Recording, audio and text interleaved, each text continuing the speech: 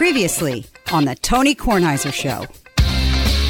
So if you watched Westerns, and I don't know that they were on opposite each other, I doubt that they were, but maybe they were. I don't remember this. If you watch CBS, you watch James Arness. You know, he was Sheriff Matt Dillon in Gunsmoke, which was the highest rated show in the world, Gunsmoke. And if you didn't like CBS, for whatever your reasons were, if your mother said, those people at CBS are vultures, later in your life, Capital One will replace them.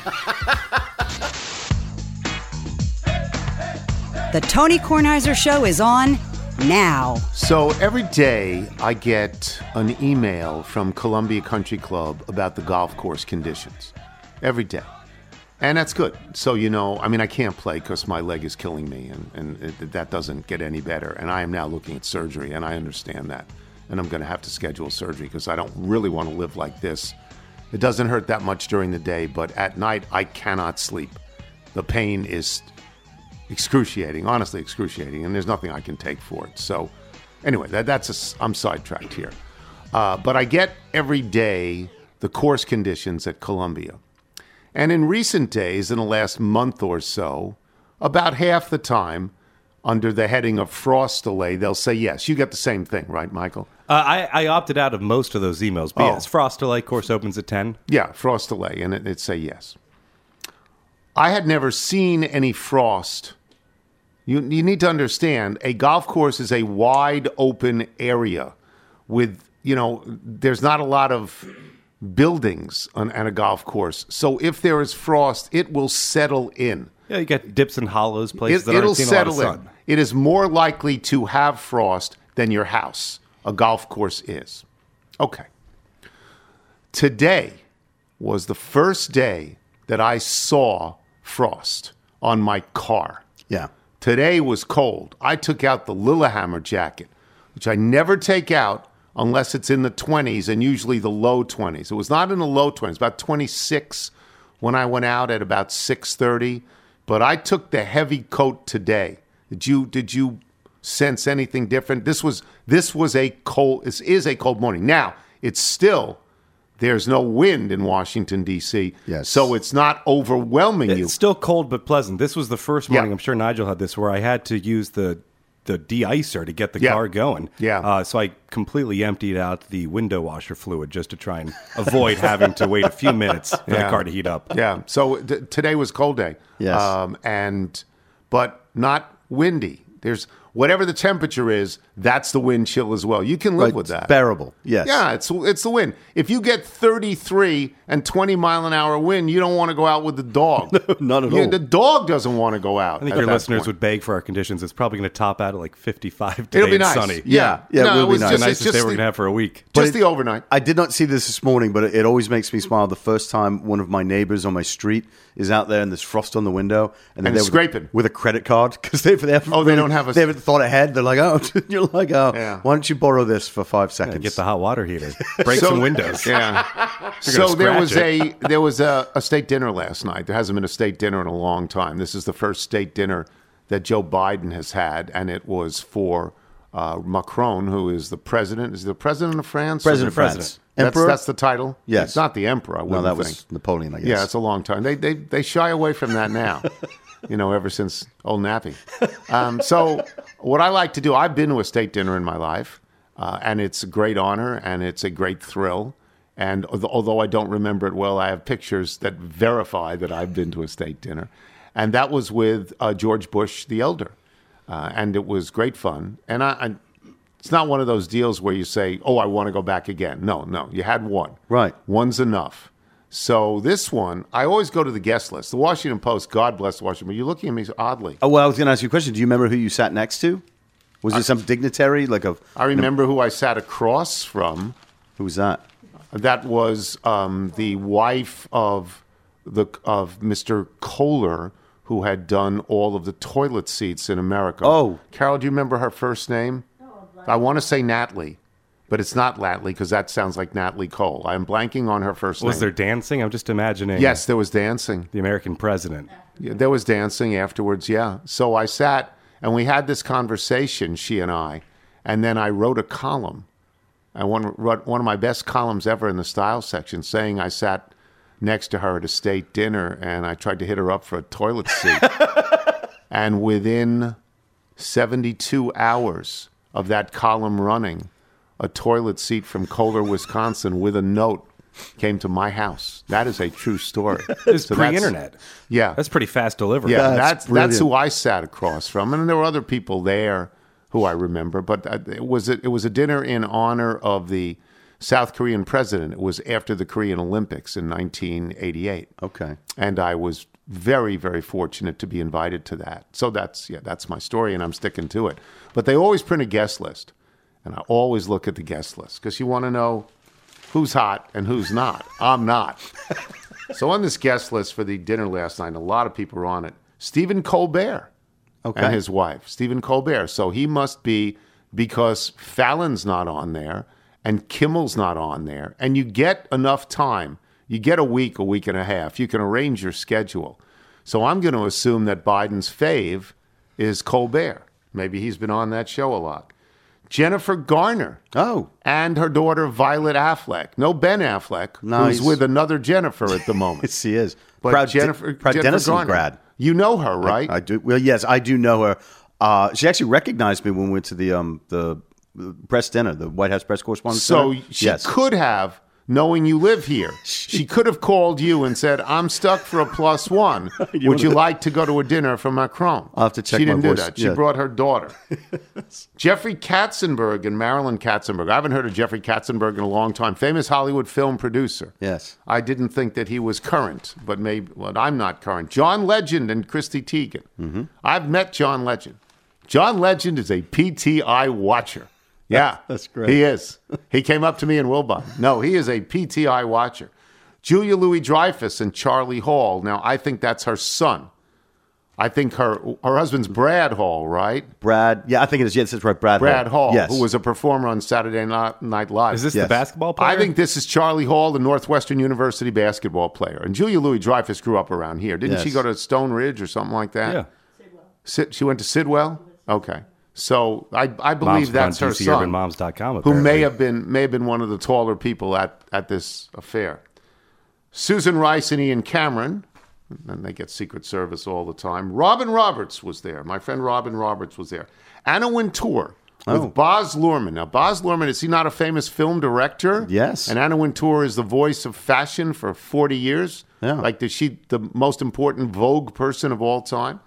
They were there. Jeffrey Zients, in case Michael felt he didn't know somebody, Jeff Zients and his wife Mary Zients. Say hi to the were there. kids. Yeah.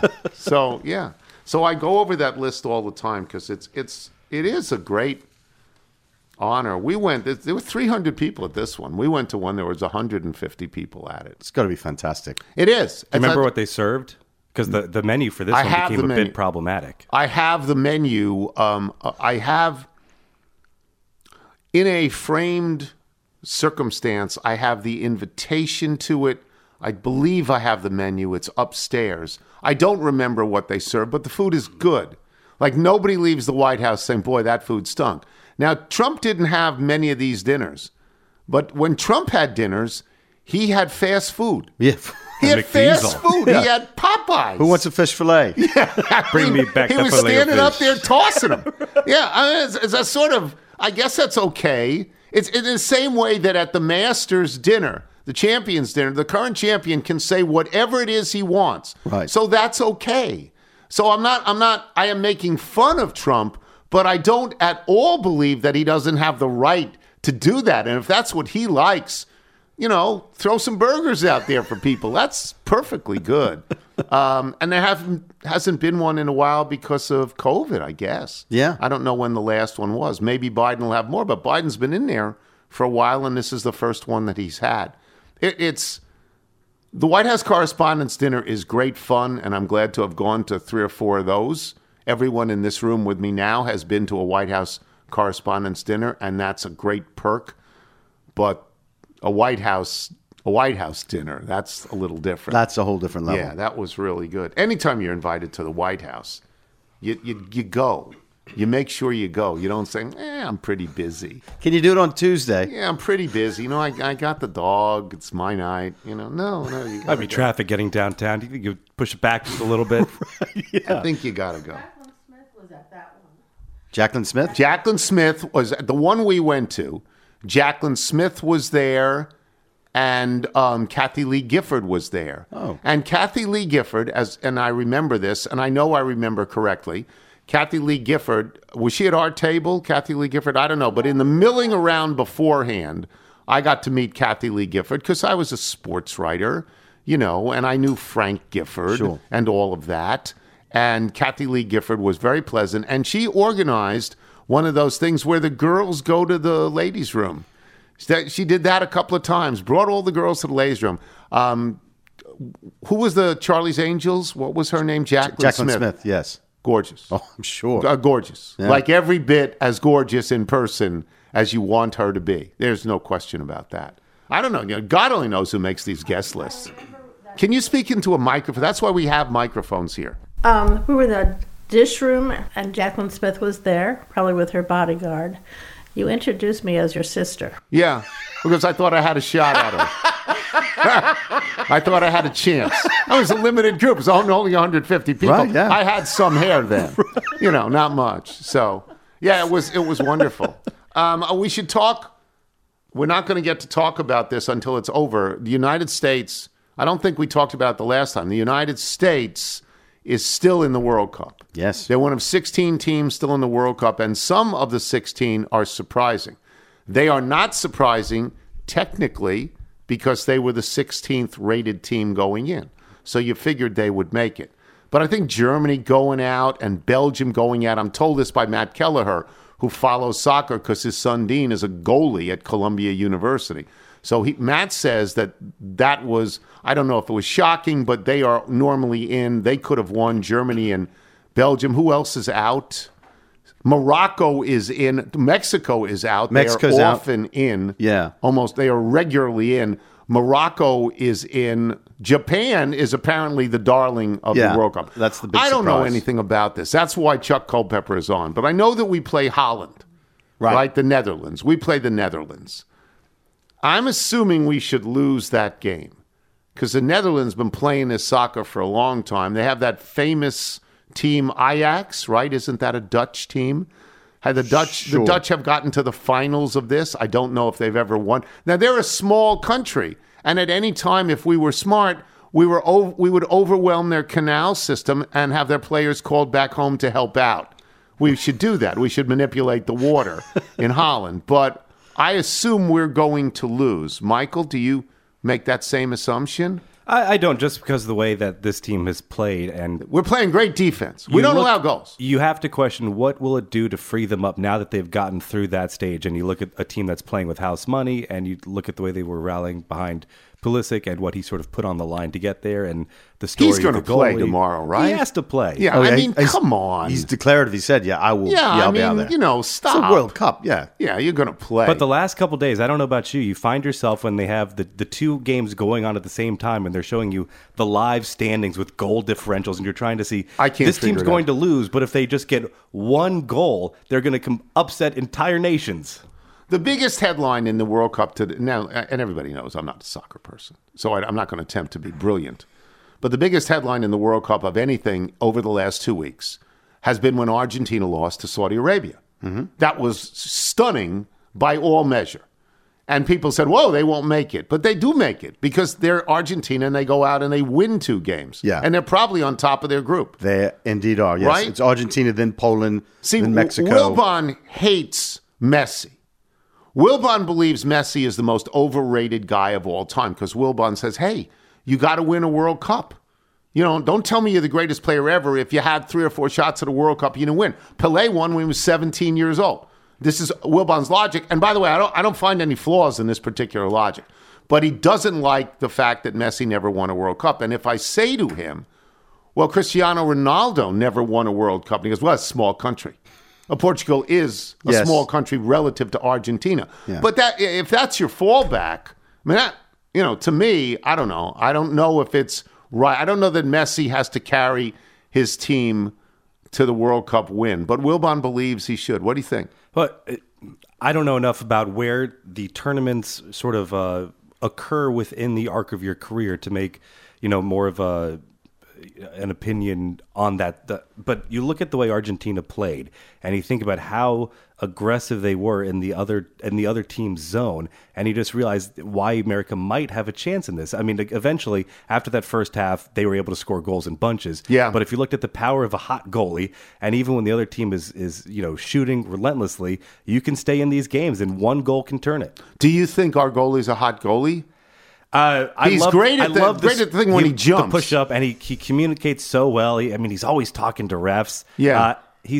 Again, I was watching that Poland game, and these goalies are just larger than life presences, and the entire team will rally behind him.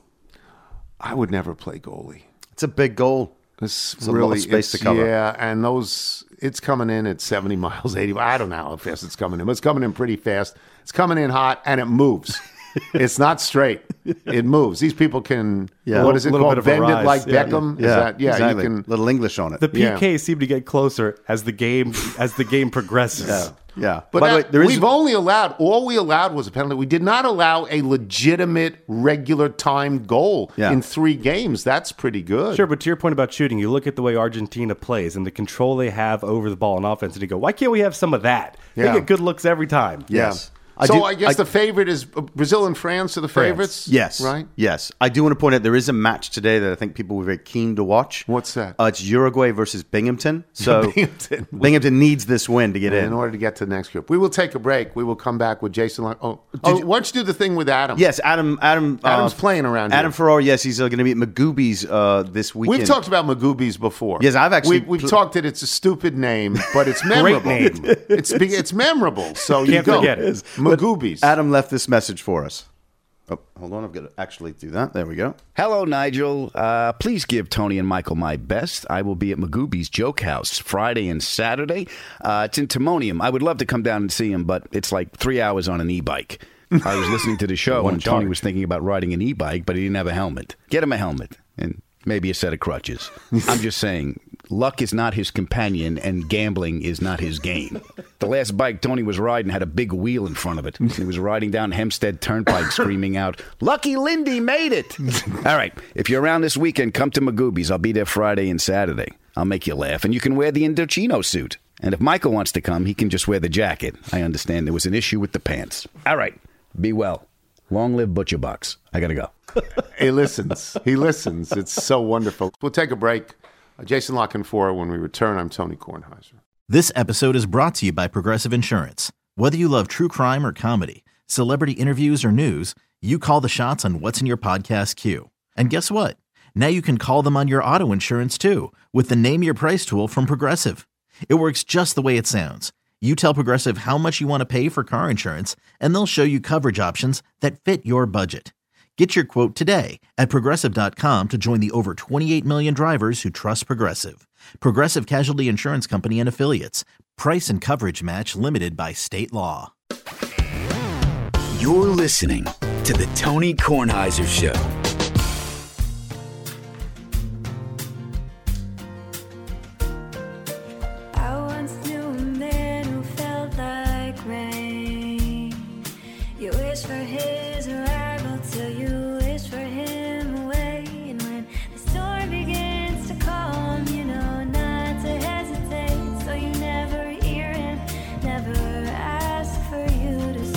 This is Maddie Clark. She's terrific. This is submitted by her father, Andy Clark, who writes, "One of the many lessons Maddie absorbed from Taylor Swift is that bad relationships make good songs. And the worse the breakup, it seems, the better the song. If so, this one should be a doozy. As a parent, I can vividly recall a painful breakup that inspired this song. It was not a happy time, but on the bright side, it produced Halfway Gone, Maddie's latest single in a drawer full of others. Thanks for playing it and for continuing to support independent musicians." She's awfully good. She's awfully good. Yeah. She plays in Jason Lockenfora. Let's start with the obvious question here, which is, do we have a takeaway from last night's game? The fact that Buffalo went to New England in not the greatest weather conditions and was down 7-0 and won convincingly. Do we have a takeaway from that? Well, look, I think New England is the least team in that division. Yeah. It's indicative in record, and I think when you've looked at them sort of in a big spot, and I guess some would say, well, wait a minute, they swept the Jets. And I would say, well, okay, and I guess those were big-ish spots, but it was still Zach Wilson, and it wasn't a team that was going to put a lot of stress on their defense. And when they have faced teams that can do that, it hasn't gone very well. The Mac Jones thing, it's sort of spiraled. The Matt Patricia rehire in that role never made a lot of sense and was always a little too cute by half. And Buffalo, it's not super sexy right now. It's kind of workmanlike, and it's just kind of it's changed, right? I mean, they're in a running team right now. They're got some offensive line issues. The defense is leakier than it was early in the season when everybody was healthy, and they've just sort of embraced the idea that, like, we just got to do what we got to do to try to win these football games no matter what it looks like. Obviously, the quarterback has been banged up, and he's dealing with some elbow stuff. And, if teams want to sit back and play, a too-deep shell, then they'll dink and dunk, and they'll hand it off, and they'll win that way. They still have some red zone things that they want to clean up. I thought they left points on the board again, but it was a decisive victory, and New England, I agree, never looked like they could really move the ball. And these guys, outside of a screen pass that went for a house call, so I don't think New England has a whole lot really to its offense right now. And I think its defense, the numbers have been propped up by this run they had against some really ineffective offenses. I agree completely. They're just paddling along. I mean, in the past, there's an amazing statistic that I will quote because I learned about it yesterday. It's simply amazing. When Tom Brady played for New England, he was 34-4 against Buffalo. 34-4, 17-0 in Foxborough. Tom Brady's not there. That's an incredible loss. They are paddling along. They're not a particularly good team. I don't know what it says about Buffalo because Buffalo recently beat Cleveland, a 4-7 team, by 8, and beat Detroit, a 4-7 team, by 3. I had Buffalo in the Super Bowl after the first 5 weeks. I'm not sure anymore. But New England is nothing. They're nothing, right? No, they're. I think paddling along is a really apt way to put it. They're sort of meandering, and they're good enough and they're well coached enough that they're not going to lay an egg against similar teams or inferior teams. They're just not nearly talented enough and not nearly well coached enough on offense to hang with the big boys. Agree, totally agree. Let's move on. Deshaun Watson's going to play this weekend.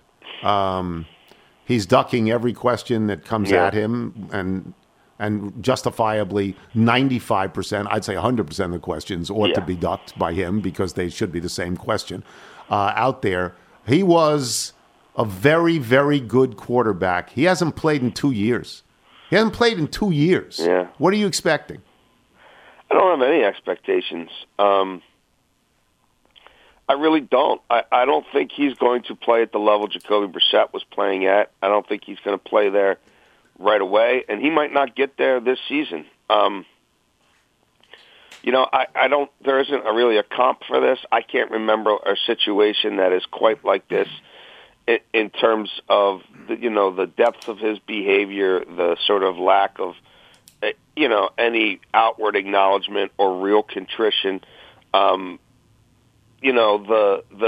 layoff of this magnitude, making a debut for a new team, being, rewarded with that sort of industry redefining contract, and then coming in week 13. And again, Jacoby Brissett played at a really high level. Jacoby Brissett for me was, one of the top 10, 12 quarterbacks in this league this season based on performance alone. Take out what you think he is or what you thought he was and this or that. It had been a highly functioning offense. And I don't know about Russ, mental and physical with this guy. I don't know how he's going to respond to, people now going out of their way to go to a football game they otherwise would have ignored just to sort of release their scorn on this guy. I don't know what that brings out in him. I don't know what it brings out in the Browns. Everything from their potential stay at the team hotel to their bus to the stadium to their pregame warm-up is certainly going to have a different sort of tenor now. Yes. And even at home, it's going to be different. So I don't know, man. The offense wasn't the problem. The reason their record isn't 7-4 or whatever instead of 4-7 is that the defense has been broken. I mean, the Texans are completely terrible. So they'll win this game. I think they'll win this game relatively handily, right, even if all Deshaun Watson has to do is hand the ball off. Do I think they're going to get their money's worth from this transaction? I don't. I don't think they're going to get it in terms of truly elite quarterback performance, especially for what they're paying him versus what they paid Jacoby Brissett, especially when you factor in the draft haul. Okay. I'm not sure that it's ever going to be worth that. And, will he be a really good quarterback over time? Perhaps. But I don't, I'm not going to sit here and, pretend that I can project what what his performance is going to look like this weekend. I have no idea. That's fair. What happens to Zach Wilson? Here's what I think people have to understand. The Jets, for the first 6, 7, 8 weeks of the season, much like the Giants, were very surprising. These are teams, both of these teams last year were 5-12, I think. I think they were both 5-12, and then they started winning games. Zach Wilson had his body out on the field when they were winning games. And then he had this terrible game, and then he got benched by his coach, who's a defensive guy, not an offensive guy. He benched him. He's a second overall pick just 2 years ago. And when I watch television, most people seem to say he's done. Do you think that? Probably. Yeah, I think he'll be traded. He's got people around him. He's got family. He's got representation. Do they think this is the best place for him? You know what I mean? Everybody's kind of looked at it from the Jets' perspective, which I get, and certainly, look, Mike White's not going to do this week what he did last week. No, he's not. He's got not film on him Bears now. every week. Yeah. That's not how it works. So, there'll be some dips, and I don't know that Mike White's the answer, but I also don't know that ultimately, when we get through these next 6 weeks, and maybe there's a playoff game tacked on, maybe there's not. Regardless, I think when we get to, late January, I'm not sure that that's where he thinks the best spot for him. Wait a minute, that's how short my leash was. And, wait a minute, we had no offensive line. The running, the bell cow running back we drafted got hurt. That's all the leeway I got. It's not like I've got a top flight coordinator or somebody, who people are dying to have call plays for them. It's not like I had great protection, and it's not like I got a very long leash. So I don't think they can kiss and make all that up in the offseason. And I don't know that either side is necessarily going to be all that inclined to. I also don't know what his trade value is going to be, how much you really end up getting for him. But I don't, I think this is also a little bit about more than football. There was the whole locker room element to this, and it's not just what you do, but sometimes it's what you say, what you don't say, how you carry yourself, and how the locker room responds to the other guy. So, I don't think he's back there next year. Yeah, well, the locker room response, you look no further than Washington, D.C. Yes. And they love Taylor Heineke, even if Taylor Heineke's not as good on any level as Carson Wentz when Carson Wentz is good. They love Taylor Heineke, and they couldn't care less about this other guy. He can go out fishing for all they care. And it's obvious, and that's important. It's a team game. This is not bowling. This is a team game. It's important. Let me get to one other thing. Aaron Rodgers, my favorite passive-aggressive person in the world, has now said, yeah, sure, I won't be upset. I'll understand. No resentment. If we're mathematically eliminated and the Packers want to see what Jordan Love's got, I'm good with that. We asked Steve Young about that yesterday on PTI, and Steve Young said he's not going to be there next year. If he's in this position, he's not going to be there next year. I thought he shouldn't have been there last year. So what do you think of this? Well, I don't I don't know who's trading for him. I mean, I just don't. I don't think he got everything he wanted in these two, sort of hijack situations. Yes, where he did. He put, the proverbial gun to their head, and you got to give me everything I want, and then I'll think about coming back. And he did it twice, and they went down that rabbit hole with him twice. And so now he's in a situation where this time around he's got all the cards. If he doesn't want to be traded, he won't be traded. He's not going to give back $50 million to get out of that contract, I don't believe. And he's got, full guarantees for this year, and he can extend it another year beyond that if he wants. Will he just retire? Maybe. I doubt it, though, because of the financial component to it. Yeah, I don't think so. So, and who's trading for that? He hasn't performed at an even functioning level. And if you go back to the playoffs the last few years, he's clearly been a guy who's hit the wall. He's 40 years old. And now he comes with a lot of baggage. Like, what team? I just don't. I don't see it. They have to play Jordan Love. I wrote in the Washington Post weeks ago talking to executives who said they're going to have to play this guy just to figure out whether to pick up the fifth-year option and or to showcase him in trade. Like, the idea that he would have to sit for a third year behind this, what has been a pathetic offense run by a quarterback who don't seem to be all that up for it, would have just been even more malpractice than everything they did to create this monster in the first place. But I don't see an easy solution. But they do need to play this kid. There's no reason not to at this point. It would just be a certain irony in there if now he does look the part. But it might be a gift they have to give to somebody else because they're stuck trying to win right now with this guy, and they've already used the Devontae Adams picks. You know what I mean? Like, that's already baked into this cake, and this cake ain't good enough to maybe even finish second in that god-awful division, let alone make the playoffs and beat somebody good in the playoffs and then beat three straight good teams in the playoffs. Like, they need all the help in the world to get to that point. I think they are really screwed. I'm not going to say anything after that. That's a great soliloquy. I'm not stepping on that. Thank you, Jason. You got it, guys. Have a great weekend. Thank you. Jason La Canfora. Oh, I didn't tell him to plug his radio show. What? Jason, you still there? Oh, yeah. Plug your radio show. Come on now. Plug your radio show. Thank you very much. Yeah. You can listen to more of this rants and ramblings from 2 to 6 Eastern Time every weekday on 105.7 The Fan in Baltimore. You could stream us at www.1057thefan or listen on the Odyssey app. Thank you very much. Jason La Canfora, boys and girls. We'll take a break. We will be back, allegedly, with Carville. We don't really think so. And Jeff Ma. We'll get Jeff Ma. Carville sends his picks in now and leaves sort of unintelligible messages for Nigel that need to be translated by T-Boy Latchley, who is somewhere, down in the swamp. Yes. I'm Tony Kornheiser.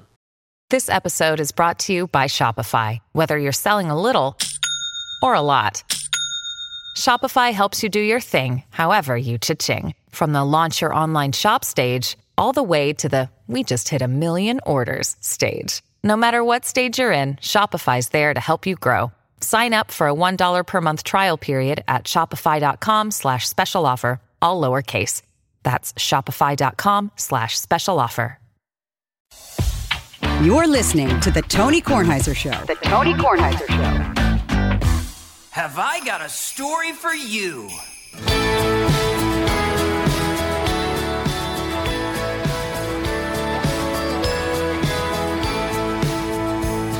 Now I was only 5 years old, excited and awake. On the night before Christmas, my most favorite of all days. When lo, I heard a noise downstairs, so I crept out to catch a glimpse.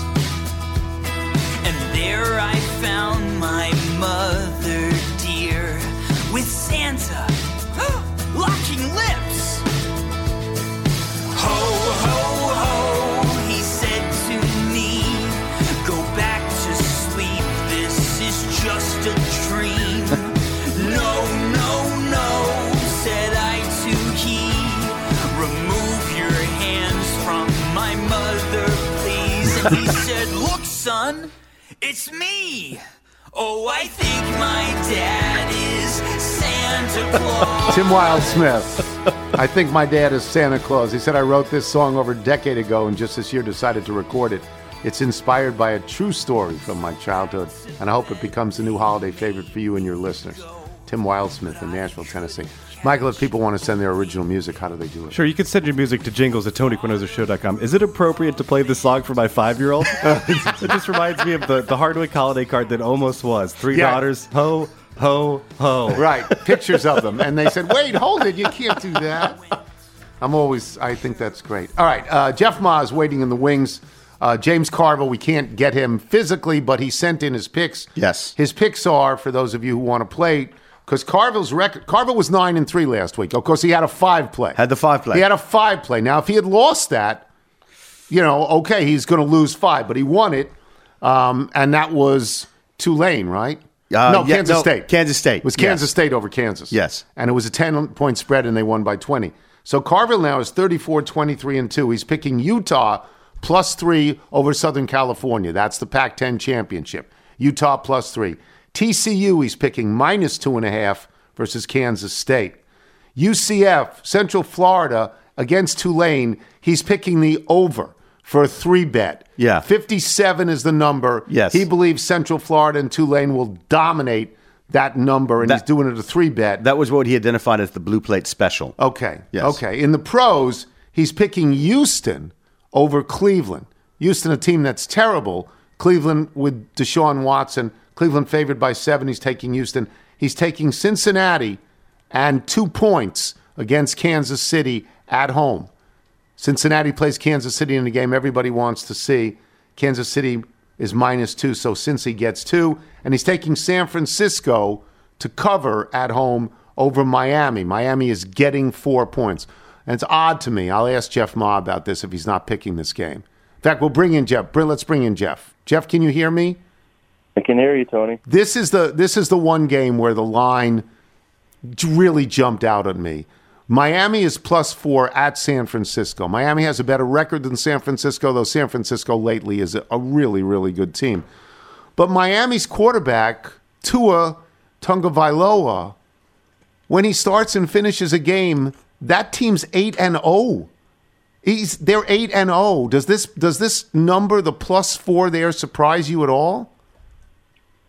I mean, you touched on it earlier this week. I heard you talking a little bit about just the odds makers and the lines not really making sense to you. And last week it was, Cincinnati and some other games like that just didn't make sense to you. Certainly, Minnesota is another example of a team that's had a record, and their sort of underlying statistics are not nearly as good as their record would indicate. In the case of Miami, I don't think that's necessarily the case. I think people really like this San Francisco team. They like the idea that they're getting healthier and their defense is so strong. They like all the toys that Shanahan has.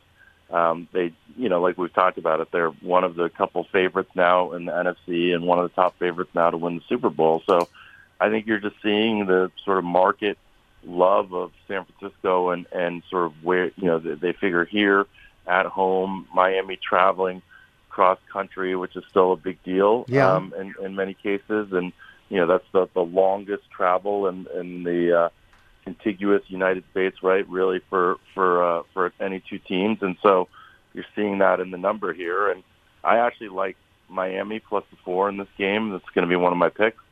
So I agree that the line is a little bit too high, but it doesn't stand out to me as not making sense, I guess.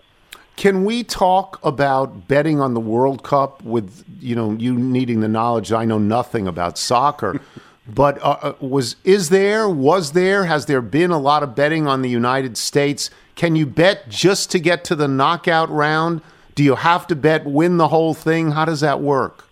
Yeah, there's tons of ways. I mean, you think about this, right? Soccer is this is the time of the year every 4 years where most Americans delude themselves or trick themselves into believing they think soccer is entertaining. Yes. They try to pretend that like a game that, to your point, you just sit there and go, why aren't they shooting more? It's something that we should all wake up at 5 a.m. to watch.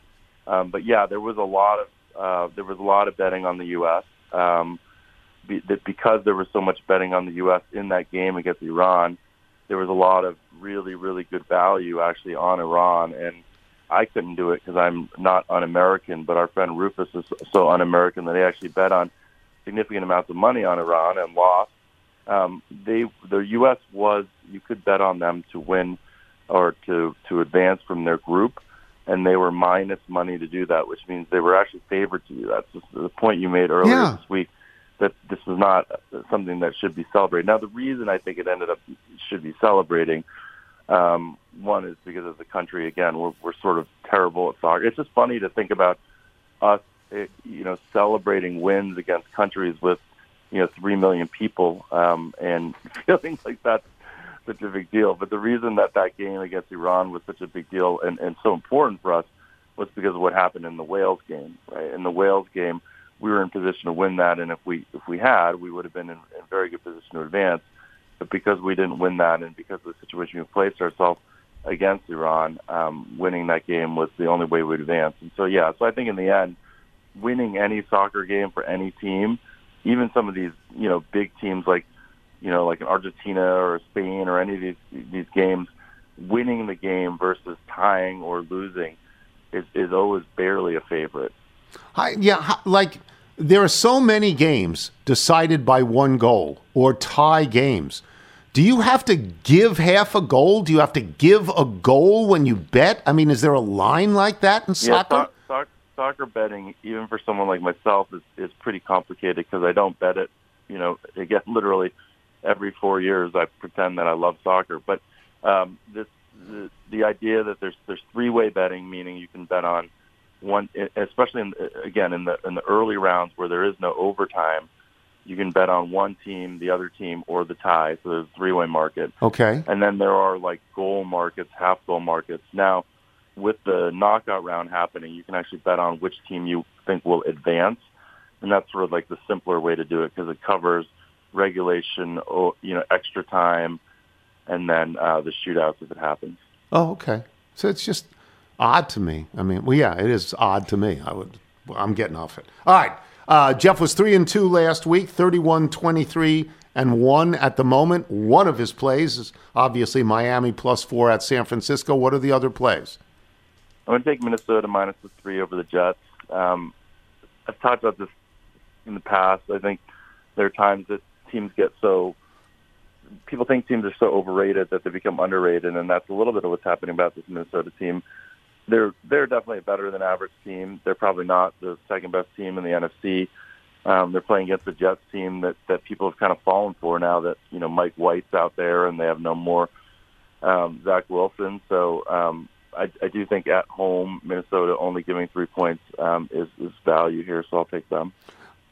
That's a stunner that it's only 3. Mike White is not going to replicate what he did before. That is not going to happen. But I think I'm right about this, Jeff. Minnesota has, I think, a minus differential, which would be amazing, at this point in the season for an 8-3 team to have a minus differential, right? Yeah, it's pretty. I know it was minus going into the New England game, and they won the New England game by a touchdown or something like that. And so I'm not sure what it is, but yeah, it's pretty close to even. And the reality is, like, they are about a slightly above average team. Their defense is terrible, right? Like, think about how good Mac Jones looked against their defense, and how poor he looked last night, and how poor he's generally looked the whole season. Yeah, Nigel reminds me they're +5 now. Yeah, but a team with that kind of record being only +5 is ridiculous. What else you got? I'm going to take Atlanta even over Pittsburgh. Pittsburgh played well last week against Indy. Won on the road. People kind of think they're on the up and up. Pickett seems like an upgrade at quarterback, but Atlanta at home only needing to win the game. I'm going to take them here. Okay. What else? I'm going to take Las Vegas -1 over the Chargers.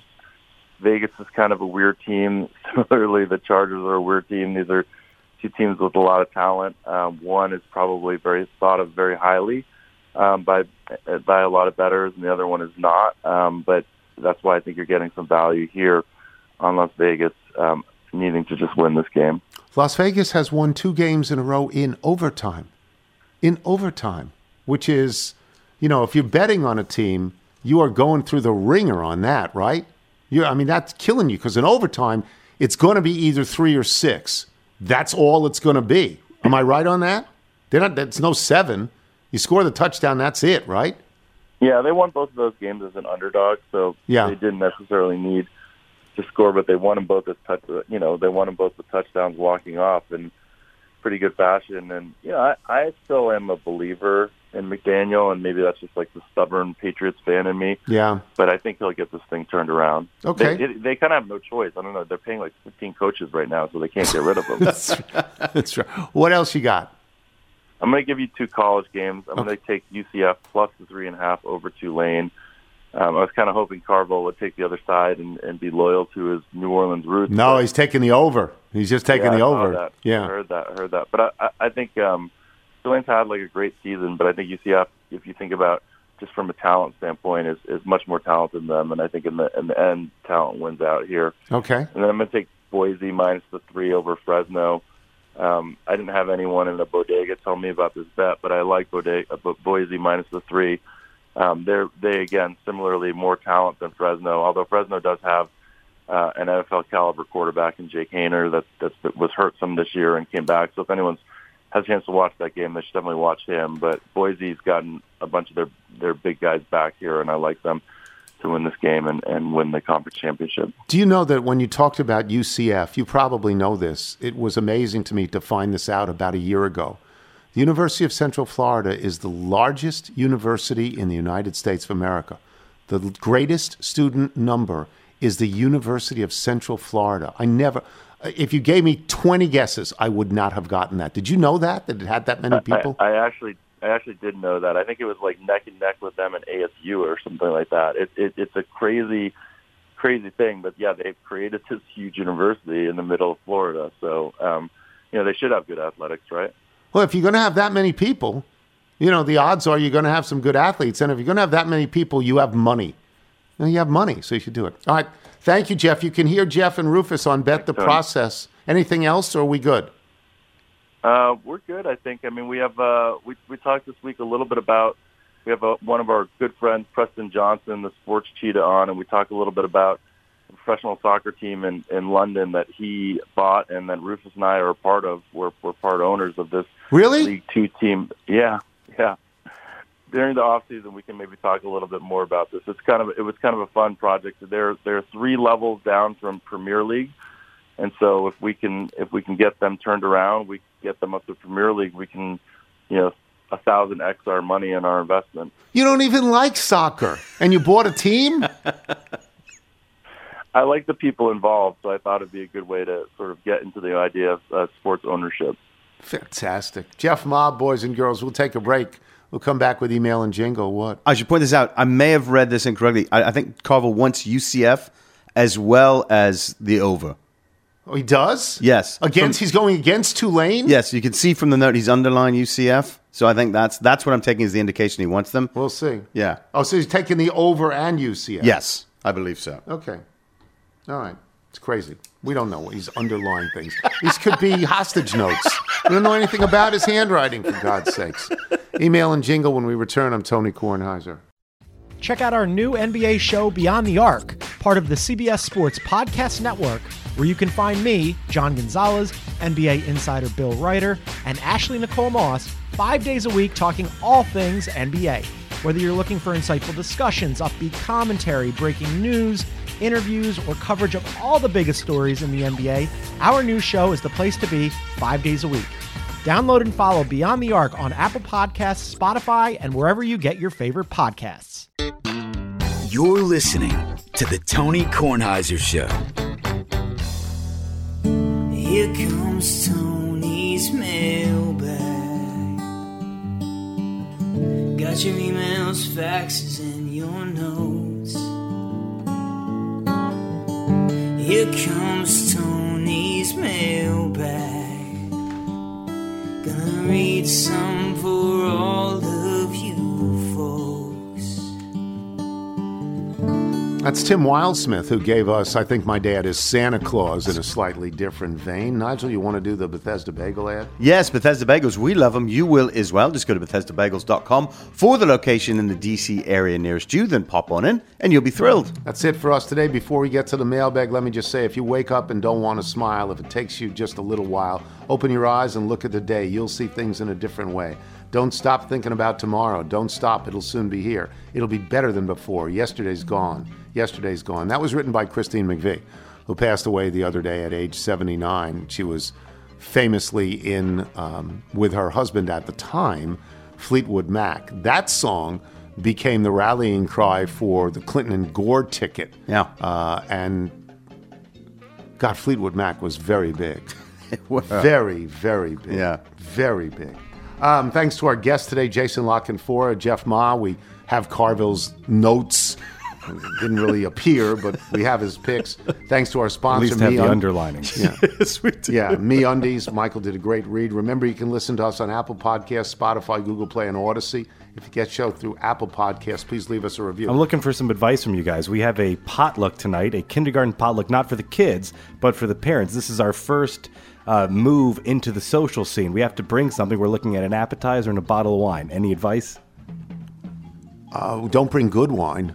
So price point, you're thinking under $20? I would have said $20 to $30 or something like that. Big bag of Albany's. But what are you cooking? So this is the question. It's shared potluck dishes. Right. I'm actually going to make a focaccia, but I was told I can't bring a dipping oil because Liz says that's the last thing a host would want is someone walking around the house with a plate of a plate of oil. Yeah. Okay. Is that okay? Focaccia's okay? I guess. I mean, great. What does that say to you? I don't think about I've me? ever been to a potluck, and I think I don't know that I was ever invited. Well, you to wouldn't it. stay long. No, I would get there early and I would leave. But I mean, to me, potluck is like Little House on the Prairie. Like meatballs on a stick. You bring something very warm and homey, and you're talking about a hot dish. Yeah. Are you not supposed to do that? Mutton, that's a good. Mutton, you would stand way out. Everybody would talk about your follow-up. Are you mutton. available from, let's just say, 7:30 to 8:15 to pass some hors d'oeuvres? No. In a kilt? Yes, of course. From Mike McGinley in San Antonio, Texas, who says, I'm almost 81, and I easily remember these lyrics. It's howdy doody time. It's howdy doody time. Bob Smith and howdy do. Say howdy do to you. Let's give a rousing cheer, because howdy doody's here. It's time to start the show. So kids, let's go. Howdy Doody, Buffalo Bob Smith, Clarabelle the Clown, Mr. Bluster, Flubadub, and Princess Summer Fall Winter Spring. None of whom you could put on television today. None. Could not do it. From Rick Flo, I know the lyrics to the Dick Van Dyke Show. Well, why didn't you send them? Yeah, you just what good are you, statement. Rick? Yeah, come on, man. Harry Howell in Cleveland, your recollections and discussion about television show theme songs on the Wednesday pod was quite enjoyable. The problem was that I could not get the Bonanza theme out of my head.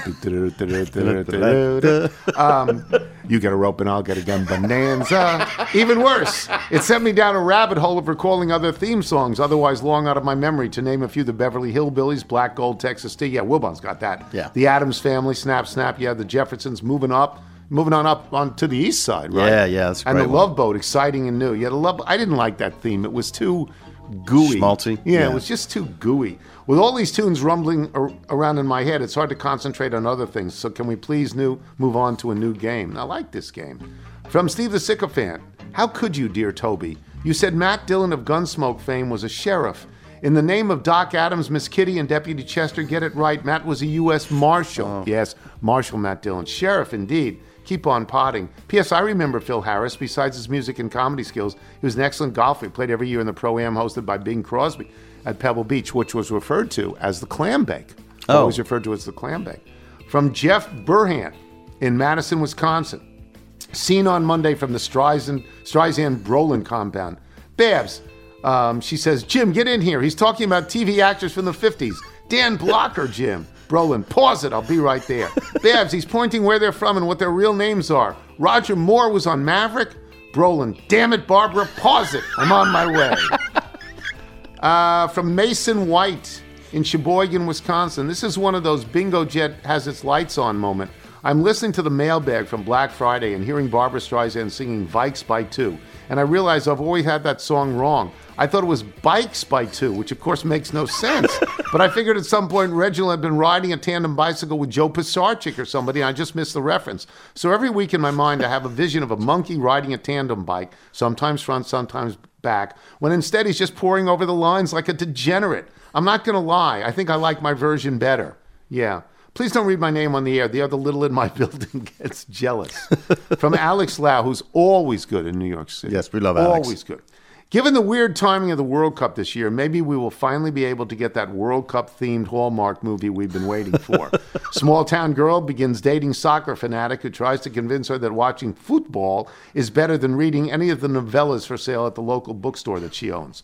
When a real estate developer comes to town looking to demolish the woman's bookstore and 5 neighboring gazebos to build a stadium and pitch, the soccer fan must choose between the beautiful game and the beautiful woman. What will he do? Spoiler alert, he chooses to support the building of the stadium and pitch. Soccer fans, that's right, I called it soccer, are unbearable and weirdly choose to love a mediocre sport more than anyone or anything. Eat it, soccer fans. It's just a wonderful bifurcated email. He took some shots. From Joseph Buzzon in New Orleans. Today marks a historic day in my son's life, and I wanted to share it with all of you and the littles in the world. Every weekday, I drive my 3-year-old son to daycare on my way to work, and while doing so, sneak in 10 to 15 minutes of the previous day's TK show before ultimately giving in to my son's chant for Disney songs. This morning, when I was swapping between the TK show and the Disney songs, I heard a small voice from the backseat saying, "That's the Tony Kornheiser show." That was Tony Kornheiser. A sense of extreme pride rolled over me as I acknowledged that we were in fact listening to the Tony Kornheiser show. So it is with this email that I would like to officially welcome my son Benicio, a.k.a. Nico, to the family of littles. Welcome aboard. From Eric Wilson in Nico's ready for Pete the Cat. Rock on, Mom and Dad. From Eric Wilson in Centerville, Maryland. I drove across the Bay Bridge 4 times yesterday. Tell DG. And from Dan Margraf, who writes, the question about gummy bears versus gummy worms, it's all about the bite. I pop an Albanese gummy bear between the mandibles and my molars to find solid purchase on a manageable amount of gummy real estate. The gummy worm, however, is just some mutant chewy noodle. Do you want mutant chewy noodles, Tony? I don't. By the way, another little has my permission to form a new age jazz ensemble called Mutant Chewy Noodle. Their sax player can go by the name of Bleeding Gummies Murphy. But it's all about the Tony bite. It's all about the bite, Tony. The bite. P.S. Have you tried the Albany sour gummy bears? As Aladdin croons to Jasmine, a whole new world. I didn't know they had sour gummy bears. Where's our boy? Where's our boy from the gummy bears? Oh, yeah, our gummy boy. He's got to come through for us now. Jason? Who's our boy? Was it Jason? I can't remember off the top of my head. I don't know, but he's from that area. That's Indiana, right? I believe that is where he's from, yes. Give us the sour gummy bears, but not worms. Yeah, not the worms. Not the worms. At least on the worms. Yeah. Only the worms. You like the worms? No, I just want to force you to eat the worms. You go to Safeway and get your own gummy bears. A mutant chewy noodle. No, people should send me stuff. I'm Tony Kornheiser. If you're out on a bike tonight, do wear white. I'm going to solve. All right. No, you're not. Cornucopia cabinet. You're a moron. Moron.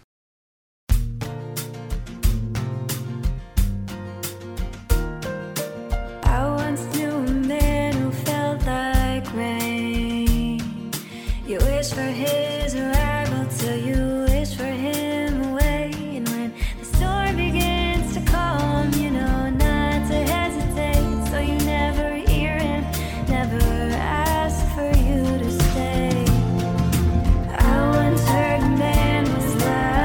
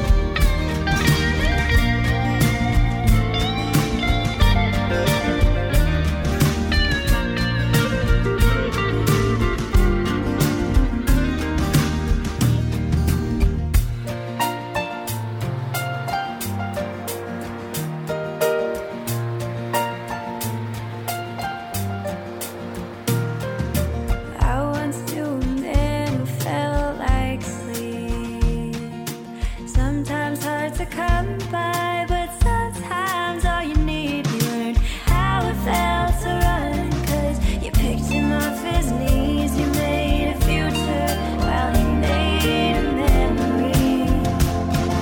So maybe it took me so long to see a man halfway in is a man halfway gone. He'll take everything yours except the blame, knowing it's all you got left of him to claim. But I believed in the man that could be, didn't realize his becoming took a lesson learned on me. He'll say everything except that he was sure, knowing you'd know if he was, it'd still be yours. Knowing you'd know if he was, it'd still be yours.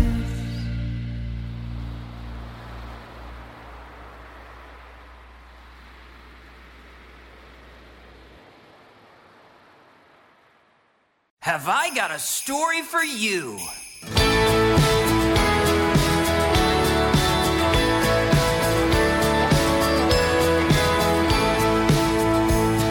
Now I was only 5 years old, excited and awake. On the night before Christmas, my most favorite of all days. When lo, I heard a noise downstairs, so I crept out to catch a glimpse. And there I found my mother dear with Santa locking lips. Ho, ho, ho, he said to me, go back to sleep, this is just a dream. No, no, no, said I to he, remove your hands from my mother, please. And he said, look, son, it's me. Oh, I think my dad is Santa Claus.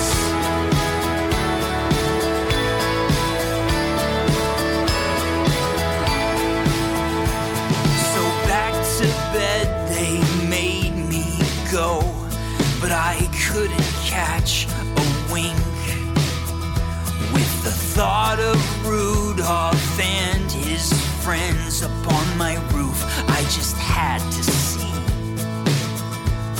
So up the chimney I went, and there before my eyes, the reindeer and that glorious sleigh, and Santa, I mean Dad, about to fly.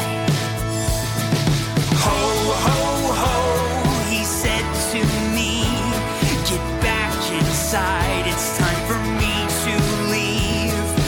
No, no, no, said I to he, you need some help and your son works free. And he said, all right, come on, hurry. Oh, I think my dad is Santa Claus. We flew around the world to all the good boys and girls, left gifts under their trees, and we ate lots of milk and cookies. Next morning I awoke with a fright. Had it all just been a dream? But when I got downstairs, my dad was waiting with a grin and a wink. Ho, ho, ho, he said to me, my secret's out, now can you keep it, please? No, no, no, said I to he, I've got to tell my friends, or else they won't believe when I say I think my dad is Santa Claus.